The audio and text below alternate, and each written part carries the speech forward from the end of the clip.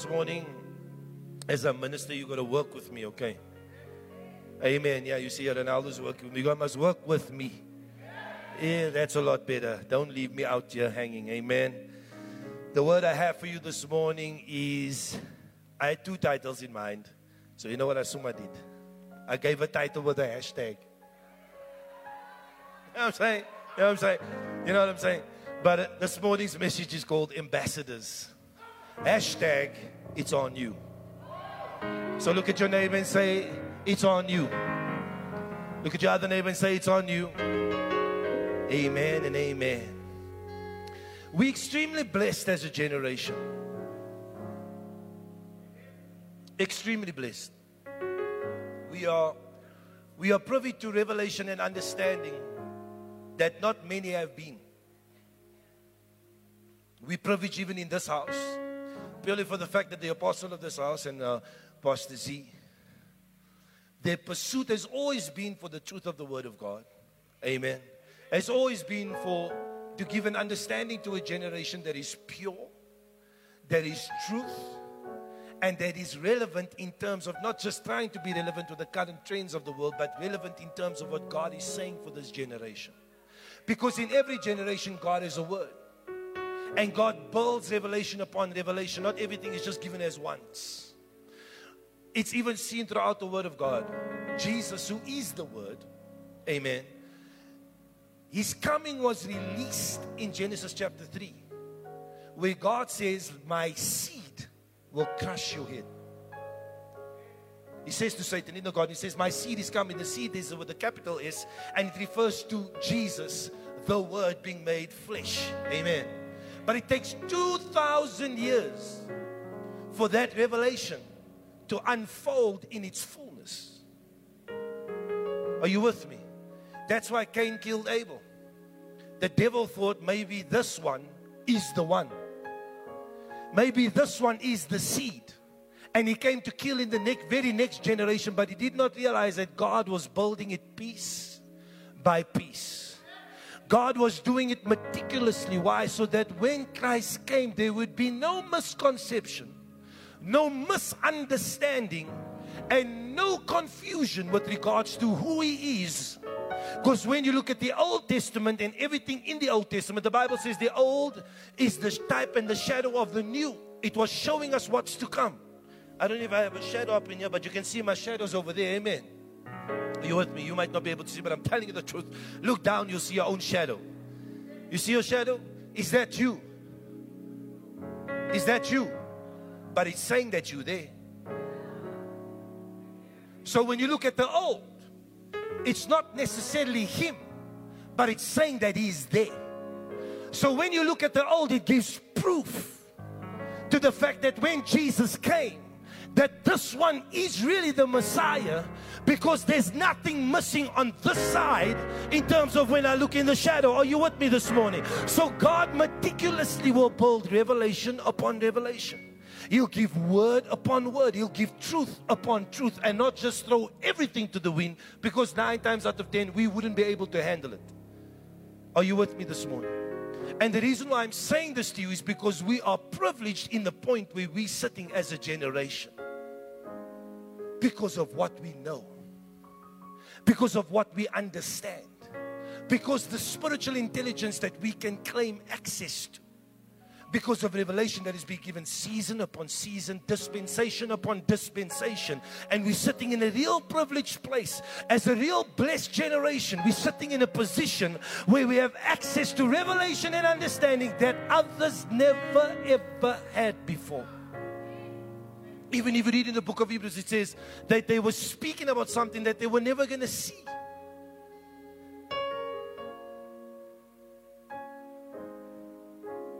So we sitting in a privileged position. And I want to labor this point because I want you to understand that us being positioned here was not by our own choice. It was not by our own choice. Go to John chapter 15 verse 16. I'm just laying a foundation before I really start. John chapter 15, 16 says, you did not choose me. This is Jesus. You say, I found the Lord. He was not lost. He was not lost. You and I, we were. And it was just on that very day that we heard a word, and that somehow there was a connection in our hearts to say, I believe this that is being preached here today. Because He even gave you the faith to believe, the faith that you did not have and the faith that does not come from you. The Bible says He's given you the measure of faith. That means the faith that you needed to believe that He's the Savior didn't even come from you. It came from Him. So on that day, when you connected with Christ, you did not choose Him, but He chose you and appointed you to bear fruit. Say, I'm chose. Look at your neighbor, say, I'm chose. God chose me. And with that comes responsibility. You see, because generation upon generation has passed, dispensation upon dispensation has passed. You saw the Azusa revival and what happened there. I think it was more than 100 years ago. Then you had Oral Roberts come out and he preached about the love of God and the healing power of God. He built a school, and you see how God came, and we knew that God actually loved us, that we're actually the righteousness of God, and we understood the fullness of what the cross had created. And then you go to the next phase and you see how Papa Hagen came out and he dealt with faith. Some people say that some people that heard Papa Hagen preach thought that he wrote Mark chapter 4 verse 11, I think it is. It says, it's the faith scripture. I'm not going to get into that now. But some people thought that that was his statement. Some people thought, because he always preached from it. Always. Not Mark 4:11, sorry, it's Mark 4:21, I think. But he came with the faith message. Then you had Kenneth Copeland come with also, he added on to the faith message, and they started to tap into the kingdom and prosperity and healing. And then you had Dr. Bill Winston, you have Dr. Miles Monroe, they came with the message of the kingdom. Are you with me? Dr. Bill Winston, faith in the kingdom. Dr. Miles Monroe, just a complete understanding of the kingdom like I don't even know. And then you have Apostle Maxwell Holland. That God is creating and forming a revelation on the inside of him that is a word for this generation. You see, because every person that is called to be an apostle or a prophet to their generation, they are divinely ordained custodians of the revelation that is needed for that generation to be set free and to thrive in the world that they live in. The reason why I'm sharing this with you is because we need to understand the context of who we are. We need to understand the context of who we are as a church. We need to understand the context of who we are as a people. You see, we live in an apostolic house. And an apostolic house is very different to every other kind of house. Now, I'm not saying, and this is what I want to get, I'm not saying it in an arrogant way to say that we're so special that God is only speaking to us. No, it's happening all over the world in pockets and pieces. But it's happening where people and leaders are determined to get into the flow of what God is doing in the season. They're not stepping back and looking at old methodologies, religious traditions, and saying, you know what, I'm not going to step away from that thing which I've known for 30, 40 years, but I'm going to flow with God in the next season, and I'm going to go where God is saying we should go. So even you're seeing now the birthing and the establishment of the apostolic move. And people are rejecting it like crazy, saying, no, there was only 12 apostles in the time of Jesus. Well, if there was only 12 and Judas killed himself first and foremost, why did they appoint another one called Matthias? Why was Paul called an apostle? The 70 that he sent out, why did he send that 70? With the same anointing. And if you go back to the Greek, you'll see the same word that he speaks of when he says send is apostolos. It's speaking of an apostolic movement. So the apostolic movement, yes, hear me, in the light of the church and in what's happened over the ages, men have tried to subdue the message by extracting truth in the definitions of what was supposed to come our way. Are you with me? So they did not define it in its completeness. They gave people pieces. Are you with me? In order to stifle their understanding and their revelation so that they don't flow in the thing that God has got for them. And it's taken so many years for God to build us back up to this point of where we're sitting right now. And the word that we're receiving right now, the understanding that we're receiving right now, is not to tickle our fancy or to supply some sort of sensation to our curiosity, but the purpose of the revelation is to be custodians of it so that you can hand it down to the next generation so that they can be set free. Are you with me this morning?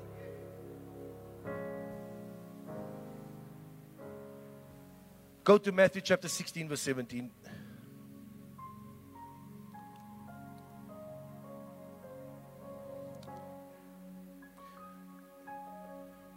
We have the opportunity as a generation to create the greatest move of God ever seen in the earth. Hear me? We do. We do. We really do. We have the opportunity to create the greatest move. And let me not say create, because God's moved already more than 2,000 years ago. So He's not really creating anything new. When there is a move of God, it's not that you're asking God for a move. The move is already there. Are you with me? There's already a flow.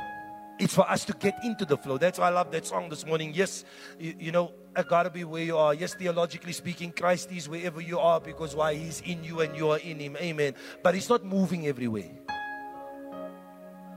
In seasons and in moments and in times and in generations, God is moving a certain way, and we've got to be where He is moving. Are you with me? We've got to be moving where He's moving. We've got to be flowing where He's flowing.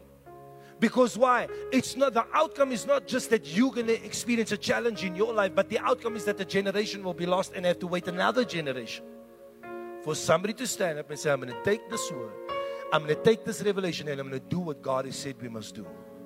Amen. So we're sitting in a position where we can be a part of the most powerful move of God ever seen in the earth. Greater than all the revivals that have happened before us. Greater than all the awakenings that has happened before us. Why? Because of the revelation and the understanding that God is dropping in our generation.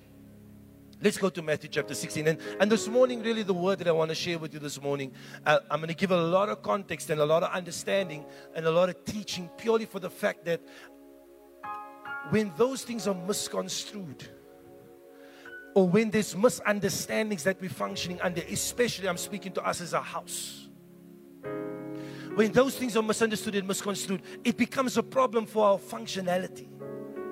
Are you with me? Because even though you love Jesus, there are many people sitting in church all over South Africa this morning, and most of Africa that's in the same timeline. And very few of them are actually sitting there not loving God. A lot of them love Him. But they've been given an understanding of religious traditions that is keeping them bound wherever they're sitting and positioned. It's not that they want it that way, it's that they've been given it that way. Yet we sit with the liberty and the freedom of having an understanding that very few have globally. Amen. Matthew chapter 16, verse 17 to 19. So this is where Jesus asks, and He says, and I've preached from here a few times before, He says, who do men say that I am? And they say, oh no, some say you're the prophet, some say Elijah, some say this. He says, okay, but who do you say I am? And then Simon Peter stands up and he says, you are the Christ. And Jesus responds, go back. No, go out. Jesus responds, says, Jesus answered and said to him, blessed are you, Simon Bar-Jonah, for flesh and blood is not revealed this to you, but my Father who is in heaven. Stay there. Blessed are you, Kingdom Life Embassy. Because the revelation and the understanding you're sitting under, flesh and blood has not revealed it to you, but the Father in heaven. So say you're blessed. But with that blessing comes responsibility. Because to whom much is given, Jesus said, much is required. He said, Jesus said, blessed are you, Simon Bar-Jonah, for flesh and blood is not revealed this to you, but my Father who is in heaven. And I also say to you that you are Peter, and upon this rock, I just want to stick with this. He says, I will build my church, and the gates of hell shall not prevail against it. And I will give you the keys of the kingdom of heaven. Whatever you bind on earth will be bound in heaven. Whatever you loose on earth will be loosed in heaven. Go back to the verse before this. He says, I will build my church. And I don't want to go into the depth of all of that, but I just want to stick with the word church this morning. The word church comes from the Greek word ekklesia. And ecclesia means a local governmental assembly. Are you with me? It speaks of government. Now, when King James came into power and they gave him the mandate to translate the Bible, he gave him I don't know how many keys he gave him, but one of the things he said, don't let that word be ecclesia. Change it. And the word church that we function under, that we've built our doctrine under, is the word Kirche. It's a German word which means this place or house of worship. Jesus never thought of a house of worship when he said the word ecclesia. It was not a part of his thinking when he said that word. Oh, Jesus. I bind every religious spirit in the name of Jesus. I come against you, foul spirit. We will walk in the liberty of the word. Amen. The word ecclesia meant local governmental assembly. And in the time that Jesus was living in, it meant when people in a community or a city, a people, a group that had the ability to vote, the men that were, unfortunately it was that time, don't worry, it's a culture thing. But it was the men of the time that were age appropriate to vote. They would come together in the gate of the city and they would legislate. They would come together and set in laws, set the culture, set the place in order according to their legislation as a people. So when they came together, they weren't singing songs or singing hymns. They were legislating. It was governmental. And the time that Jesus came in, you had ecclesias all over. Why? Because Rome as an empire had Caesar sitting in Rome and had ecclesias all over. So even when you come to Jerusalem and Israel and you see Pontius Pilate and Herod and all of them there, they were extensions of Rome with the key mandate to colonize that place as an ecclesia. Think about it. Their laws governed Israel even though they had the word. That's why when Jesus came into trouble, they first took him to Herod and they took him to Pontius Pilate, or they took him to them. And they said, listen here, you deal with this man. He says, no, bring him to us. You deal with him within your laws. They said, no, deal with him within your law. They wanted him crucified. They had to show that Jesus violated their law, not the law of the scripture. Are you with me? Why? Because the law of the scripture was not the law that was over Israel at the time. It was an ecclesia under the rule and the government of the Roman Empire. So they said, no, he's saying he's another king. That means he's coming up against who? Not God. He's coming up against Caesar. So surely he's violating your law, because as an ecclesia, as a local governmental assembly over us, your law says that this man must be killed. Are you with me? So when Jesus said the word ecclesia, he was speaking about a governmental assembly in accordance with the word that he preached. What did Jesus preach? He preached the gospel of the kingdom.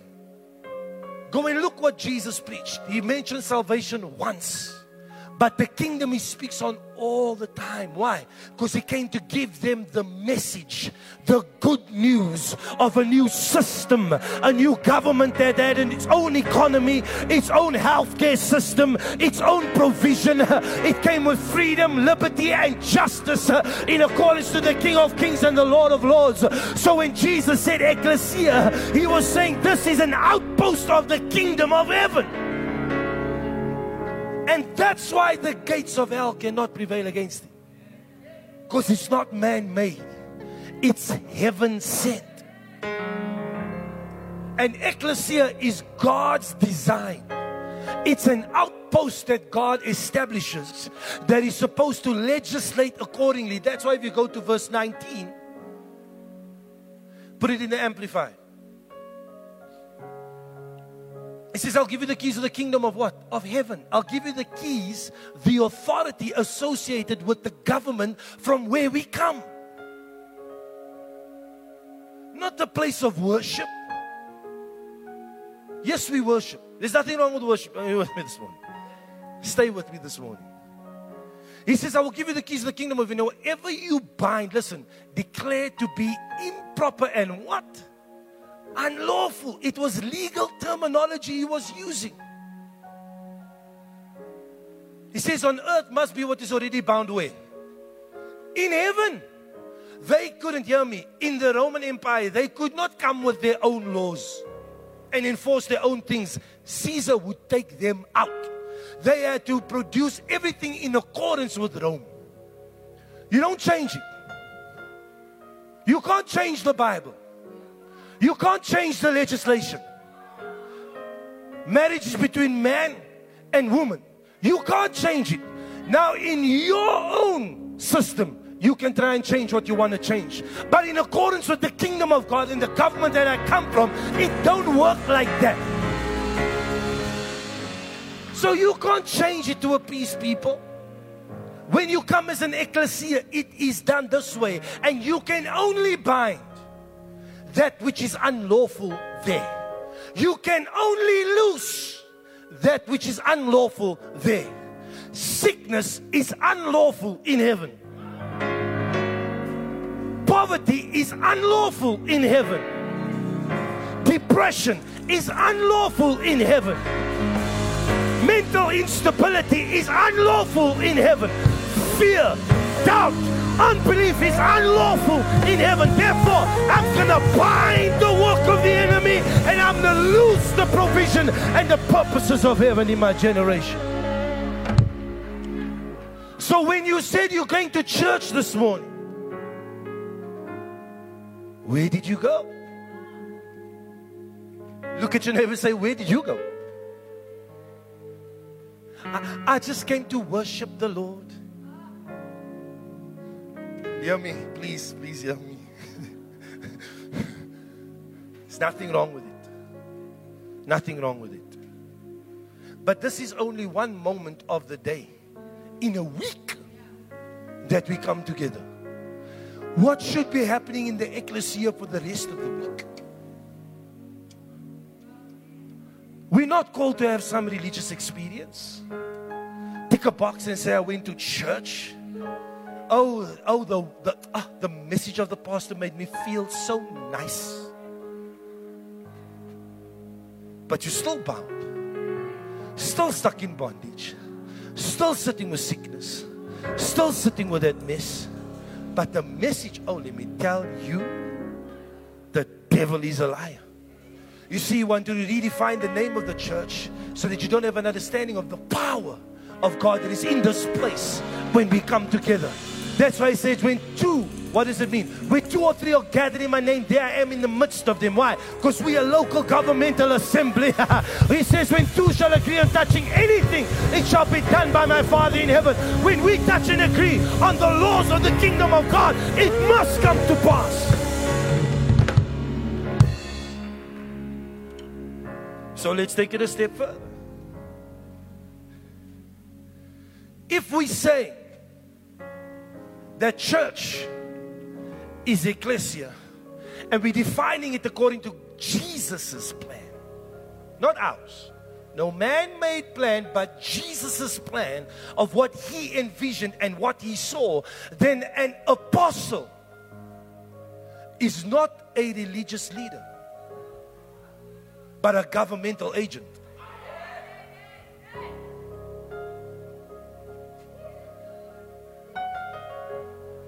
A pastor is not a religious leader, but a governmental agent. Ooh, can you feel it? The devil is a liar. Nothing that's in scripture that pertains to the church is anywhere near any form of religion. It's only governmental. When we gather, it's governmental. When we pray, it's governmental. When we speak, it's governmental. The Bible says you shall decide to decree a thing, and the favor of God's way will, and the light of God's favor shall establish it.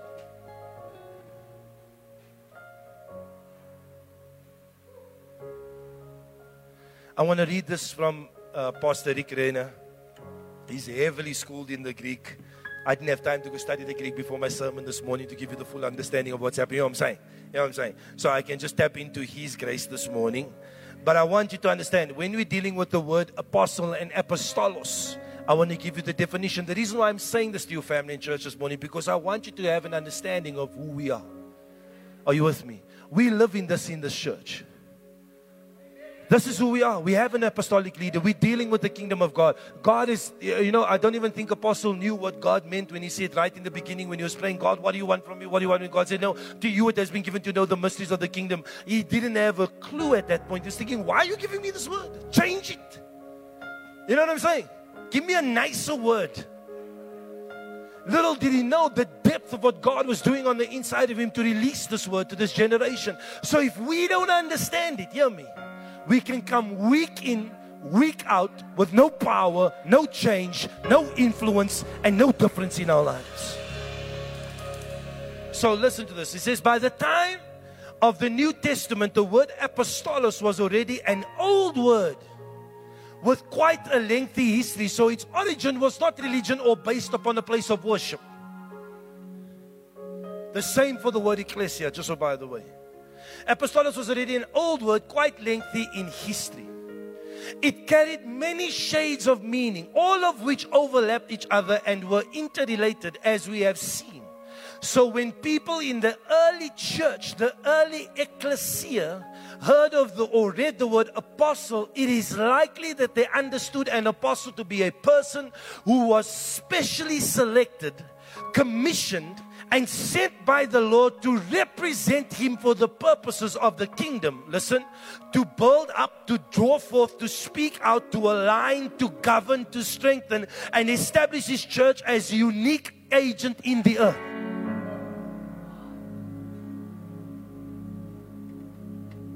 Not so that you can have a counseling session. Why wasn't he available when I needed to see him? Ooh, okay. Early believers were also probably aware that the apostle was a pioneer and a chief overseer responsible for opening, listen to this, for opening up new territory, both physically and spiritually, for kingdom purposes. They would have known him as one who provided passage from one spiritual dimension to another as he took a church, an ecclesia, to new levels in its spiritual growth that it could never reach apart from an apostolic anointing. Now you can understand why the enemy did not want the apostle in a house. Why people, when Apostle said he was dealing with the apostolic, one of his Bible school teachers, I'm not going to mention any names, but somebody that was seasoned in the word came and said that this is not scriptural. Now remember, they were given a degree of revelation for their generation. But we have to take the baton and build on from what they know. Are you with me? We build truth upon truth. Are you with me? If we stay and stagnate with the same revelation of the last season, the change that were prevalent in the last generation are going to be prevalent and more so in the next generation. So we have a responsibility. He says believers recognize the apostle as one who had the anointing, authority, and spiritual backing to get things accomplished for furtherance of God's purposes. He wasn't just the implementer of pragmatic ideas and strategies. Rather, a true apostle carried within him supernatural insight and revelation that was vital for the growth and the building of the church. The ecclesia, the governmental assembly. So there were three definitions that he dealt with. Number one, the apostolos was known as the admiral of a fleet of ships. During the times of ancient Greek, the ancient Greek orator, blah, blah, blah, blah, blah, during that time, 384 to 322 BC, the word apostolos was a naval term that described an admiral. The fleet of ships that traveled with him, and the specialized crew who accompanied and assisted the admiral. Listen to that.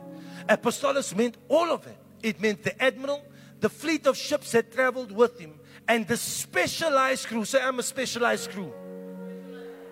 Specialized crew traveling with him. The fleet would be sent out to sea on a mission.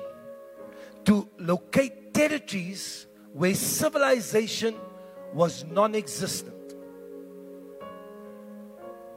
Once an uncivilized region was identified, the admiral, called the Apostolos, along with his specialized crew and all their cargo and belongings, would disembark, settle down, and work as a team to establish a new community. Then they would begin the process of transforming a strange land into a replica of life as they believed it should be.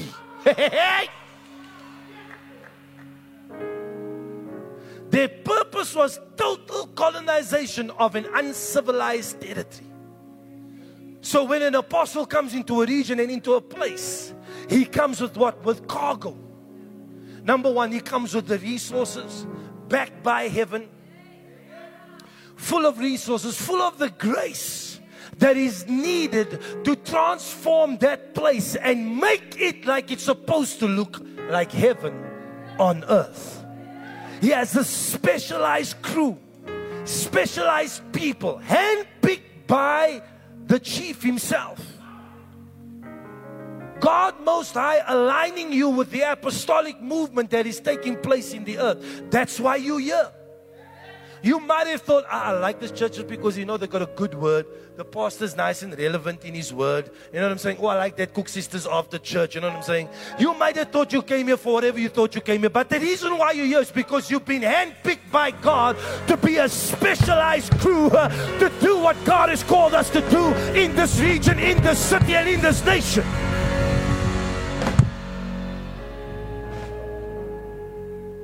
The fleet would be sent out to sea in the mission. Okay, we did that. Within the special fleet of ships were both the personnel and the cargo required to establish a new culture, a new life and a new community. When the fleet pulled up to shore, it contained workers trained, listen to this, to build roads, construct buildings, teach uncivilized natives how to read, write, and function in a new kind of social order. Thus, the admiral became the team leader for the construction of a new society. So when you hear an apostle, if you're seeing somebody that must give you a nice word on a Sunday, you've missed it. If you're seeing somebody that's going to marry you and bury you, then you've missed it. Somebody who's going to dedicate, you know, if Apostle Mac's not there to dedicate my child, I'm not dedicating my child. What's that going to do with building a new civilization and a new society? What's that got to do with taking over territories for the kingdom of God? What's that got to do with us establishing what God wants in the earth?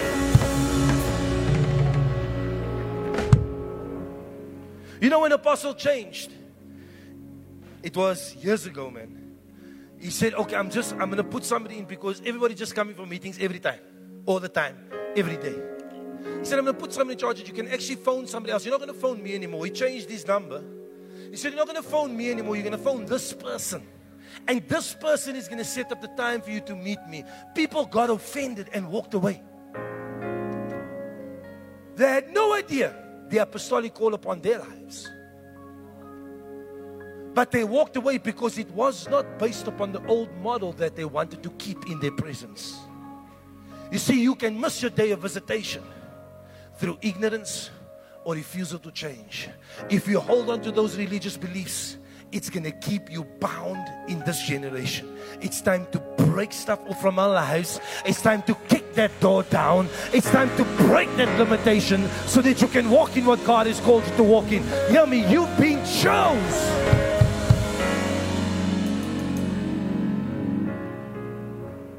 The admiral, that's what we said, that once the job was completed, a majority of the team members got back on the ships and launched out to sea again to find another uncivilized area and repeat the entire colonization process all over again. Thus, we find the word apostolos described as an admiral or team leader who led a team to establish new communities in uncivilized territories. Listen to me. The embassy, what does apostle always say? It's only headquarters. And once we get it right here, we're going to do what? We're going to duplicate. Why? Because we must be taking over all over the world. Once it's done here, there should be a team that we can say, okay guys, the Lord is saying the kingdom needs to come in wherever else. And we should be able to go from here, go there with the cargo and the specialized crew, and establish what needs to be established for that civilization, that community, that city, that children, that youth, that young adults, those marriages, those men and those women to change and come into kingdom order in Jesus' name. So number one is an admiral. Number two, another definition was a passport or travel document. The word apostolos was also closely associated with the idea of traveling, that it eventually became synonymous with a passport or a travel document. If a person wanted to exit a country, he had to possess a travel document that was essentially an exit visa or a passport. This legal document was called an apostolos. The same word translated apostle. This document guaranteed the right of passage and the ability to move freely from one place to another. When the word apostolos was applied into the early New Testament apostle, it implied that an apostle, listen, was a spiritual passport. You need to get to where you need to go. You've got a destiny. You've got a destination. You've got a destination. You've got an outcome with God. You've got an end game with Jesus. But you need a passport to get from where you are to get to where you need to be. You need an apostolos. You need an apostolic anointing to break you free from the boundaries and the limitations that you've been sitting under, to go to the place that God has called you to go, so that when you get there, you create the new social order.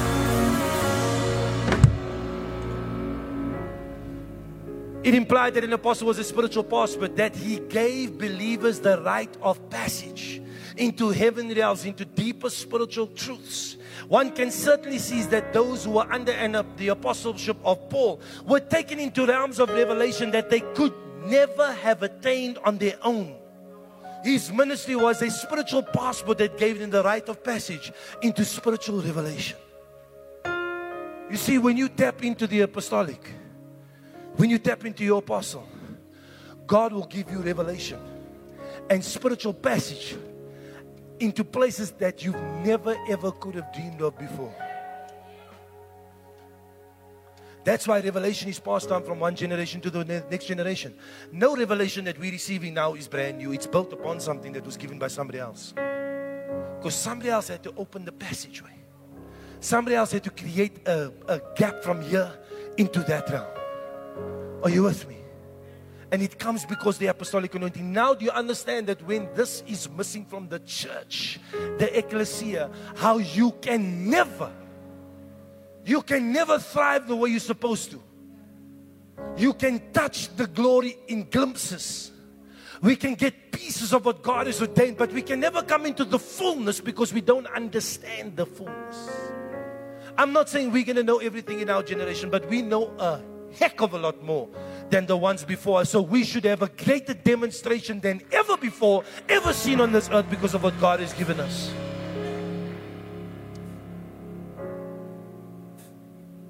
It should be noted that any person who operates in genuine apostolic calling will lead people into new spiritual realities. I need to move. It's not a religious gift. It's not about having some sort of priest here to bless you. It's about understanding the weight of what God is doing in our generation. Are you with me? That when you came in here, you were called by God. Come on. You were called by God. It is on you as a generation. It is on you as a people.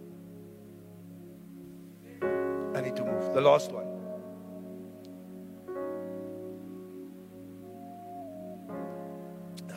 There was an ad break. Last one. An ambassador. An apostolos also means an ambassador. The word apostle also described a person who had the authority to act much the same way an ambassador represents his government to another government. This classical and secular meaning of the word apostle meant an envoy sent to do business on behalf of the one who sent him. Thus, a governmental apostle served as a personal representative, emissary, messenger, agent, diplomat, ambassador, or charge of the affairs of another place. This person officially possessed the clout and influence to speak and act in the place of the one who sent him on his assignment.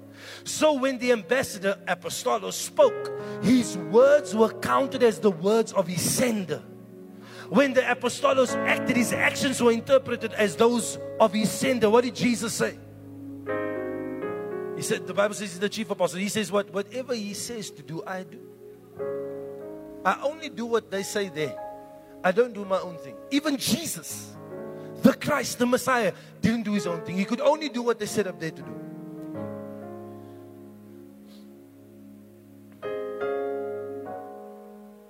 When the Apostolos, we said that the connection between the sender and the person who was sent was almost inseparable. This reveals the New Testament apostles' position to speak and act on behalf of the Lord. This is a governmental position within the body of Christ. And as such, an apostolic ministry gift should be received with one of great spiritual clout and the backing of heaven.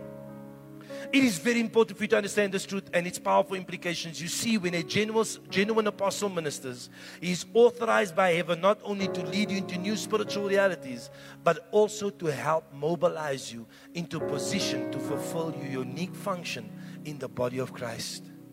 It's to mobilize you. It's to mobilize you. It's to mobilize you. Hear me. There's territories, there's terrains, there's places, there's spheres of influences, there's industries that you are called to reach for the kingdom of God. But you can only be mobilized through an apostolic anointing. Are you with me? That's why God's giving it to us this way. I'm going to end with this. Now that I've said all of that, it was to say this. Are you with me? Let me just touch on those two things quickly. Firstly, when you deal with an ambassador, number one, an ambassador is a representative of the country where he comes from. Are you with me? Because the Bible says in 2 Corinthians, it says, you an ambassador for Christ. Are you with me? So you are one that has come as a representative. When you come into this place, isn't it so powerful that the name of this place is changed to the embassy? Do you know that an ambassador, if you go back to its original English teacher, Teshire, it's actually ambassador, E-M-B-A-S-S, whatever. It's E-M, it's not A-M. Because it was in relation to an embassy. So when you say ambassador, it's actually speaking about a people, a specialized group that God has established in a place to raise you so that you can go and take over wherever God is ordained you to take over. There's an apostolic anointing in this house, in this season, to release you and deploy you into the places, the spaces that God has ordained for you. But it comes with responsibility. I'm going to touch on that after. So just first, number one, if you're an ambassador, you must have what? It's your identity. You must be a representative. If you don't belong there, you can't say you're an ambassador. You with me? I can't say I'm an ambassador for the United States. I'm not a representative. I'm not a citizen. Are you understanding me? So one is you must know who you are. That's why God shifts your identity through your salvation, through being born again. He says you're born again of the incorruptible seed of the Word of God. You're given the same DNA as God. You are no longer a citizen from here. You are a heavenly citizen. In the book of Ephesians, I think it's chapter 2, it says, I'm not going to go to chapter 2 verse 19. It says, you now therefore you are no longer strangers and foreigners, but fellow citizens with the saints and the household of God. Philippians 3 verse 20 says, for our citizenship is where? In heaven. You're no longer South African. Ooh. You are first a citizen of heaven. First and foremost, a citizen of heaven. God changes everything about you through your salvation. Through the day that you chose Him as your Lord and Savior, He shifted everything about your life. The Bible says you are a new creation. Go to 2 Corinthians 5 verse 17 quickly. It says, therefore, if anyone is in Christ, he's a new creation. The old King James says a new creature, not a modification. Not that Golf Mark 1. You understand?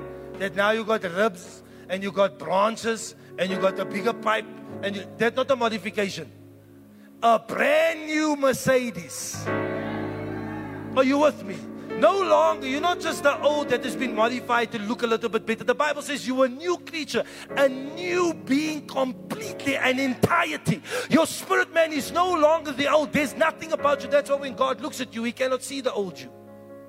The Bible says He'll remember your sins no more, not because He chose to forget, but because He cannot see it inside of you anymore, because He can only see the Christ in you, because you are a new creature. Listen, all things are possible, all things have become new. Go. And all things are of God, who hath reconciled us to Himself by Jesus Christ, and hath given us to the ministry of reconciliation. Next, to wit, that God was in Christ reconciling the world unto Himself, not imputing their trespasses unto them, and hath committed unto us the word of reconciliation. This is the one I want to get to. Go. Now then, we are ambassadors for Christ. You see, when God shifted you, everything about you changed. Your citizenship changed. Your identity changed. And now you're an ambassador for Christ in the kingdom of God. Amen.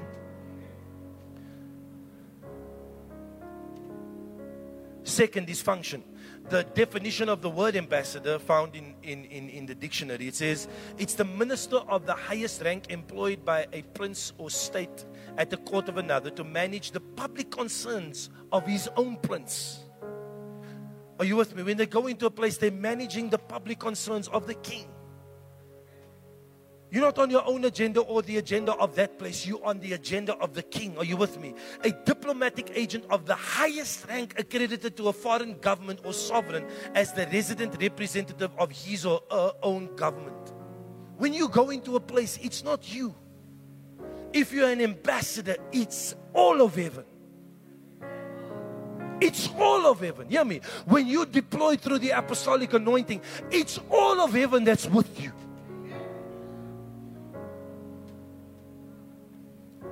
An authorized representative or messenger.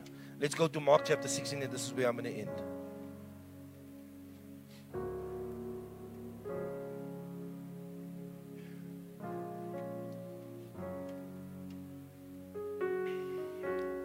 God's given the church, the ecclesia, and He gives the fivefold as a governmental agency to strategically go forth and claim territory for the kingdom of God. Apostle always says, he says, the church and the kingdom is not the same, but the church is the vehicle through which the kingdom moves. It's the outpost. This is the outpost. The embassy is the outpost from heaven, assigned with a mandate to take over wherever we go. Are you with me? And each and every territory that God has assigned us through the apostolic anointing, when you get mobilized and deployed, is for purpose. Are you with me? So let's take a look at the Great Commission now. It says, Mark chapter 16 verse 15 to 18, it says, and He said to them, go into all the world and preach the gospel to every creature. He who believes and is baptized will be saved, but he who does not believe will be condemned. And these signs will follow those who believe. In my name they will cast out demons, they will speak with new tongues, they will take up serpents, and if they drink anything deadly, it will by no means hurt them. And they will lay hands on the sick and they will recover. Let's deal with the scripture. Keep it there. Go to Mark chapter 16 verse 15 and stay on 15. He first says go. This means advance. Are you with me? Go means movement. So when you come into the kingdom of God, nothing about your life is supposed to be stagnant or stationary. Everything about you is supposed to be moving. That's why when the apostle spoke on Wednesday, he said there's a flow, there's a move. So you need to go. If you're just coming to church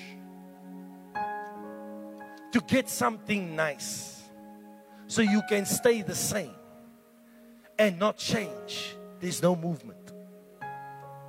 But if you understand that every time I come and I connect with the embassy, whether it be a Sunday, whether it be any other day of the week, whenever I connect with the apostolic grace, the purpose of it is to deploy me.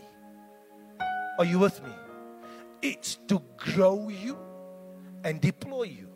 If you go to Galatians chapter 4, it says, even though you are a son, even though you are from that place, stay on the scripture, don't move. Even though you're from that place, you will still be treated as a slave, even though you're the master of all. Why? Because when you refuse to grow up into your sonship, you can never be mandated to move. So the fact that the church is not going is not because it's not because God doesn't want us to go, it's because we're not growing up. We're not maturing in the things of God.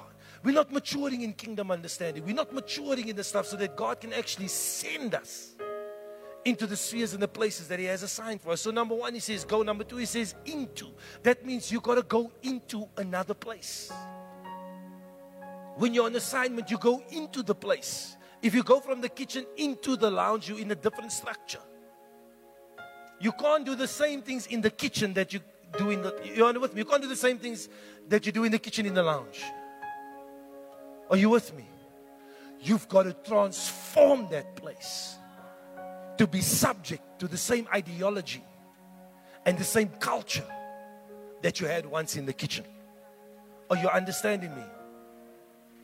So when you go into another place, He says, go into. He says, when I'm going to raise you up. Because Jesus took 3.5 years to raise them up. Are you with me? He raised them. He discipled them every single day. They saw the manifestation, the miracles, the demonstration. Every single day. That was their schooling for 3.5 years. And eventually says, now you're going to go.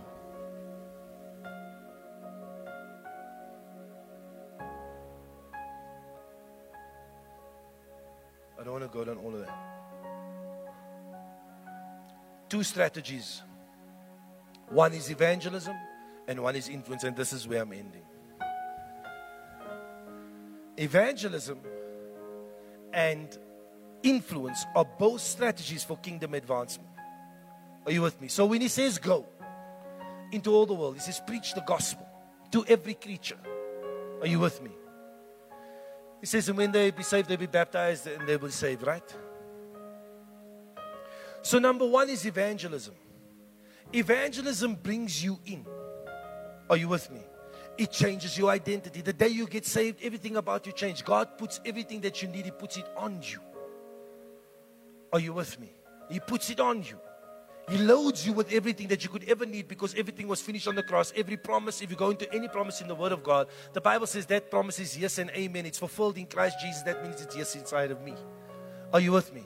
So He loads you completely. So the day you get saved and the day you get called into the kingdom is only one step. Are you with me? We have many people saved, many people evangelized, but not many trained for influence. Because you see, influence, if he says go into, he says go into what? Into all the world. That word there is cosmos, which means systems. The enemy, you see, think about it. You hear Satanism, right? In pockets. Are you with me? And we think that's where the devil is moving. The devil is a liar. He's created systems in the form of arts, media, government, education, family, religion, and business that actually controls the mind of a generation. And even though they be saved, they're still bound to the system.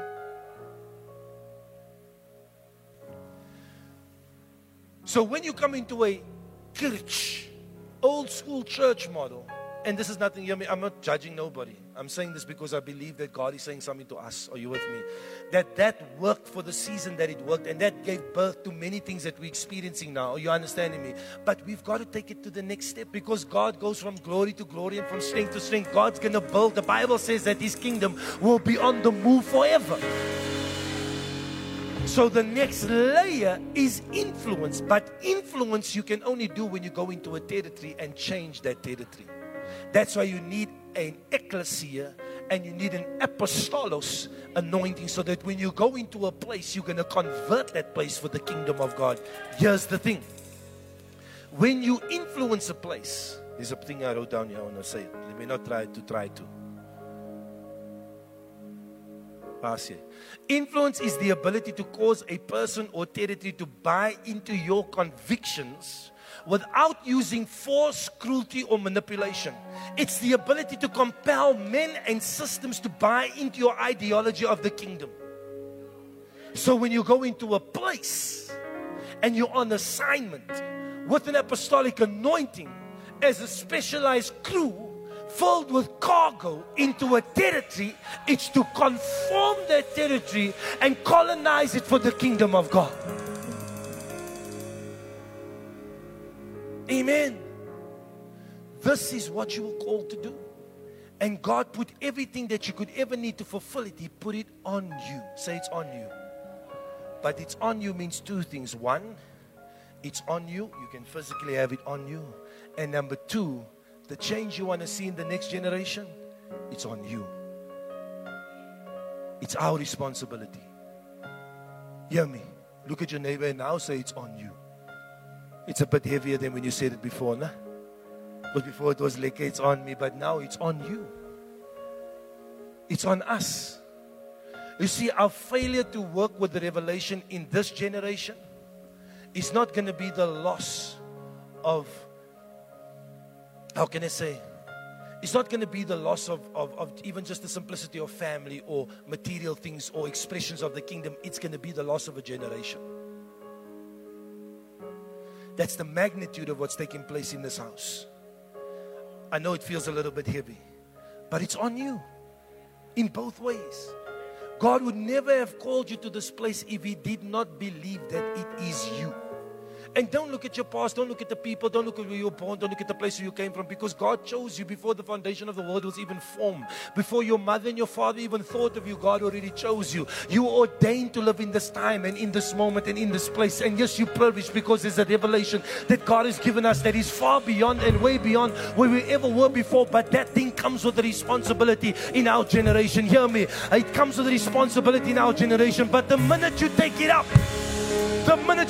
if you go to verse 18 there, He says, I will give you authority. I will give you power. If you go to Matthew chapter 28, He says, I'm going to give you the power. Worship team, come up. He says, I'm going to give you the power. So you're not going because of your intellectual capacity or your business acumen or your marketplace understanding or your understanding of economics or your gift or your skill. You're going in the power of Almighty God. That when I come into the territory, I'm loaded. I'm loaded with every provision and every form of power needed to take down whatever is needed. Hear me. An ambassador, when he goes into a place, as we have it in national governmental affairs, 9 times out of 10 they have an embassy and they're fine. Are you with me? There's no real issue because nobody's at war. When the war comes, it becomes a problem and they'll send that ambassador home. When we come into a place, there's only two kingdoms. It's light and it's darkness. Hear me, when you come into a place, it's hostile everywhere you go. There is no place, no territory, no domain that you're going to go into that the devil's just going to lay down and say it's okay. No, our fight is not against flesh and blood, but against every principality and power. And He's given you the power and the authority to take over wherever you go. You see, when you're assigned, when you're deployed into a place, it's very different than when you're walking by yourself. When you come into this church, this ecclesia, under the apostolos of Apostle Maxwell Holland, there's an anointing and there's a grace for you to take over wherever God has assigned for you to take over. It's a season to get up and get out of your chair. Get out of that place that you've been in all along. Get out of that limitations and the boundaries and the borders that the enemy trying to box you in, and step into the grace of the season and walk into all that God has done for you. I see it breaking, honey. I see it breaking over your life in the season. I see you stepping into what God has called you to step into. I see you manifesting the kingdom wherever you go. I see it in the season. I see it over Kingdom Life Embassy. I see ambassadors being raised in this house. I see us taking over territories. I see us having dominion wherever we go. I see people submitted to the ideology of the kingdom in whichever place you go.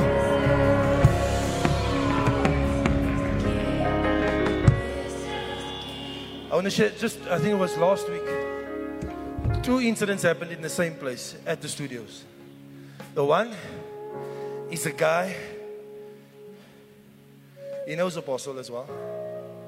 He's a believer. And he came and stood next to me. And he started talking to me about, the grace of God. But I know his lifestyle. So I know he's using the grace to justify that thing. You know what I'm saying? And he spoke to me about 10 minutes on the grace. And I'm like, Lord, do I say something to this guy? And the Spirit said no. And it was a religious spirit that you're using this thing to benefit you. So that you have a peace because of the things that you're doing. I think it was 2 days later, he spoke along. And then he just said, because he knows I'm a pastor. And then he eventually said, yeah, Brian, I must go. And I said, no, it's cool, man, shop. I'll see you. Left. 2 days later, I sat in a meeting with guys, no church. Somebody did them in. Financially and stuff like that, with the concept or whatever. I said, no, I'm going to help you. Spoke, said, you could divine, When we stood up, I said, listen, I'm a pastor also. Can I pray for you? He just looked back. He says, when you're in the situation we're in, we don't even think of prayer. And because he was in a situation that was, but they don't pray anyway. So, sometimes when people hear your pastor, then they talk about church or them praying or them reading the Bible. You know what I'm saying? I'm used to it already. But I said, no, let's pray. And I prayed with him in the office with people that don't believe. And we prayed for them and ministered to them, and they left. He sent me himself and said, sure, man, I've never been through something like that before. When he spoke to me afterwards, he was just like, I was just trying to say thank you, man. Thank you for taking the time. Thank you for praying for us, and thank you just for being there to help us. It's easier for them to come under the ideology of the kingdom. Are you with me? Because they have no religious affiliation.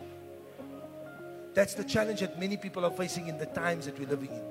It's that the religious affiliations and traditions and perspectives and mindsets are binding them from getting free into the flow of what God wants to do. Not so in this house. Not so in this house.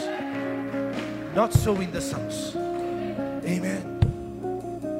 It's a new season. It's a new day. It's a season of recompense. It's a season of taking over. It's a season of fruitfulness. It's a season of multiplication. It's a season of filling the earth.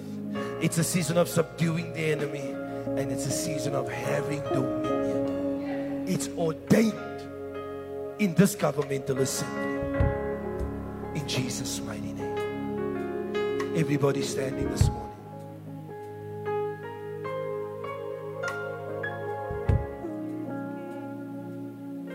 Just shows you. I mean, this is 40 minutes, 45 minutes of preaching. And look how much, I don't know about you, but for me, how much understanding comes by just getting the right understanding. But here's the thing. Think of how many wrong things there are that we were living under, not knowing. That's why when God is ordained for you to take over territory, it's that you take the revelation and you make that place like the kingdom. You breathe that revelation in that place. You come with power and demonstration. You see, because praying for them, I'm trusting God to do a miracle in their lives. Why? So that they can see the power of God is on demonstration. They can see that God made a way for them. They can see that God did this thing. Where it looked like it was nothing, God made a way for you. Are you with me? When you're in your place, I'm not saying go into your place now and start, you know what I'm saying? No, you're not going to a place of worship now. You went to MTN and dancing heel dag en doen hele weekie. I'm not saying that. I'm saying that when you're in that place, you must be cognizant of what's happening around you. That's somebody that's dealing with something, that's dealing with sickness. What do we say? Ah, shame. No. I'm anointed. Come here. I'm an ambassador. Let me pray for your healing in Jesus' name. Are you with me? No, I'm dealing with this thing in my mind. Come here, let me pray for you. Bah! You with me? And the power of God comes and the curse is lifted from their family. Where do you think they're going to go? What do you think is the next? They're going to say, listen here, man. Where did that thing come from? How did you get to that place? How does this thing work? And you bring them in. And they will willingly, hear me, they will willingly submit to you. Willingly come under your ideology, willingly be influenced by you, because they see the demonstration of the kingdom in action in your life. It's that season upon this house in Jesus' name. Amen. Every head bowed and eye closed, online, just in a personal time with God. Hear me. The first step to being an ambassador, and the first step to stepping out into what God has for you, is you must know Jesus Christ as your Lord and Savior. You need to receive your salvation. You need to receive the Zoe life, the full life that Christ came to give you, and change your citizenship to the citizenship of heaven. If that's you, if you say, Pastor B, I want this life, I want to be living in the fullness of what God has got for me, then all you need to do is receive Jesus Christ. Or you say, Pastor B, I prayed that prayer, but I feel so far from God in the season. The Bible says, draw near to Him and He'll draw near to you. So for every single person here under the sound of my voice, and for those online, if that's you, if you don't know Jesus Christ, your Lord and Savior, or you want to make right with Him, you just want a fresh commitment with God today, then if that's you, just lift your hand up in this place. Just quickly, be bold, lift your hand. Thank you, Jesus. Thank you, Jesus. Now say this prayer with me, and for those online, say, Dear Lord Jesus, I believe with all my heart that you are the Son of God, that you died on the cross for the forgiveness of my sins. You rose again so that I can have life. Jesus, come into my heart, wash me, cleanse me of my sin, and make me brand new. Thank you, Jesus, for saving me. Amen and amen. Come on, clap your hands. If that's you, if you said the prayer and you meant it this morning, just meet with us after service here in the front. Or if it's you online, just DM us. We want to connect with you and just walk with you in the next season. Amen. Amen. You may be seated this morning for the offering. This is a governmental outpost. Are you with me? So when he says you must pay, he says, must we pay the tax? He says, what's on the coin? He says, no, Caesar's face. He says, okay, so give to Caesar what is Caesar's. Are you with me? The Bible speaks about the tithe and your offering. It speaks about the economy of heaven being seed time and harvest. Are you with me? When you look at this as a church, as a kirch, as a place of worship, it's hard for you to part with your money. Because where's the power to change your life? In a place of worship. Are you with me? When you understand this is a governmental assembly, when you understand that this is an outpost of the kingdom of God, when you bring your tithe in, you know that you're tapping into the economy of heaven. Are you with me? And all of heaven, that's why it says, if you open up the windows of heaven and pour such a blessing upon your life, you won't have enough room to store it. It says, rebuke the devourer for your sake. Your vine will not cast its fruit. It gives you the promises there. Where does it come from? It comes from that economy. Are you with me? When you send to the place, you send with the cargo.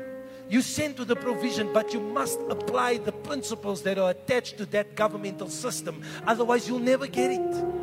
When you sow, you will reap. Amen. Come on. When you sow, you will reap. That's how it works in this kingdom. It says, press down, shake it together, and running over. A simple principle of seed time and harvest in this kingdom produces a harvest that you cannot even fathom or imagine. Are you with me? So when we're giving our tithes this morning, when we're bringing our offering this morning, it's not just to little something, oh, we want to do something for the church. No. I'm attaching myself to the kingdom. Are you with me? It's a manifestation of my belief and my faith in this system and in this economy to provide for me. Because an ambassador never provides for themselves. But if they violate the laws, then they disconnect from the place they govern by. Are you with me? When I apply the principles, I walk in the fullness of what that government has for me.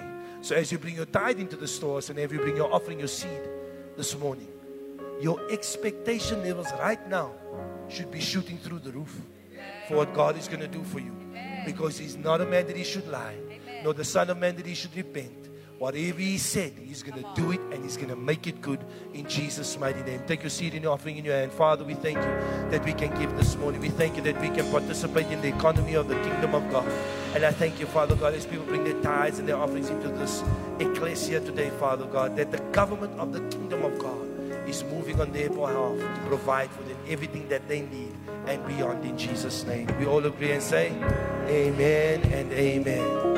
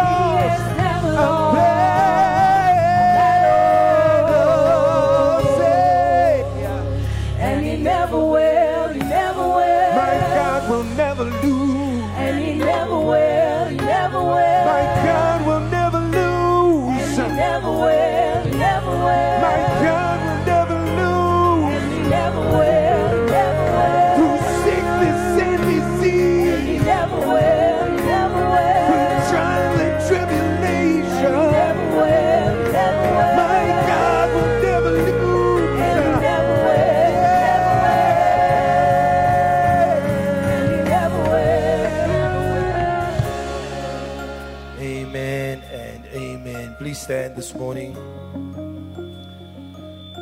I just want to say this. In the next season, the command was to go. There's two strategies of advancement: evangelism and influence. You can't throw out the one. You can't say evangelism is no longer needed. No, it's needed. Amen. In this next season, we're going to be going out to reaching our community. We're going to be evangelizing. The purpose of this embassy is so that when you get saved, you must have a place to come to be raised under an apostolic anointing, to be an ambassador for Christ, so that we can send you, and then you can go and evangelize and influence. Are you with me? So I want to give you the opportunity right now. Put the WhatsApp number there online there.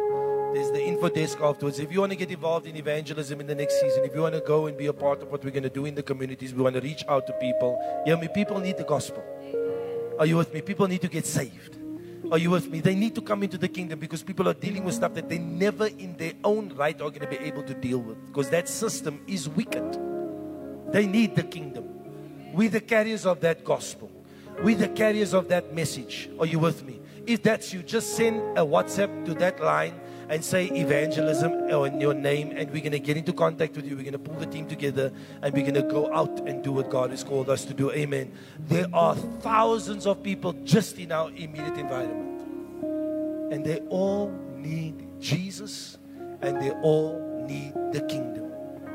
And we can start by evangelizing as God is raising us up to be ambassadors, so we can go and represent Him well in the territories and the spheres that He's assigned to us. Amen. Amen. Let's go in the blessing. Father, I bless your people today. I thank you, Father God, that as the word has been sown, it's going to produce it's going to produce 100-fold in their lives. I thank you, Father God, that this word now is propelling us, oh God, to be all that you've called us to be. We receive the responsibility, Father God, to be carriers of this revelation to the next generation. And we make a fresh commitment to go, Father God, to do what you've called us to do. Now, I thank you that the grace that is on this house comes upon this people, Father. That wherever they go, wherever the soles of their feet will tread according to the terrain, the territory, and the domain that you've assigned to them, Father, every knee will bow, every tongue will confess that Jesus Christ is Lord. They will come under the ideology of the kingdom. And wherever we go, we'll experience success and breakthrough and healing and deliverance and favor in Jesus' mighty name. We all agree and say amen and amen. God bless you. Apostle Max is back next week, amen, in service with a word for you, amen. God bless you. Have an awesome week.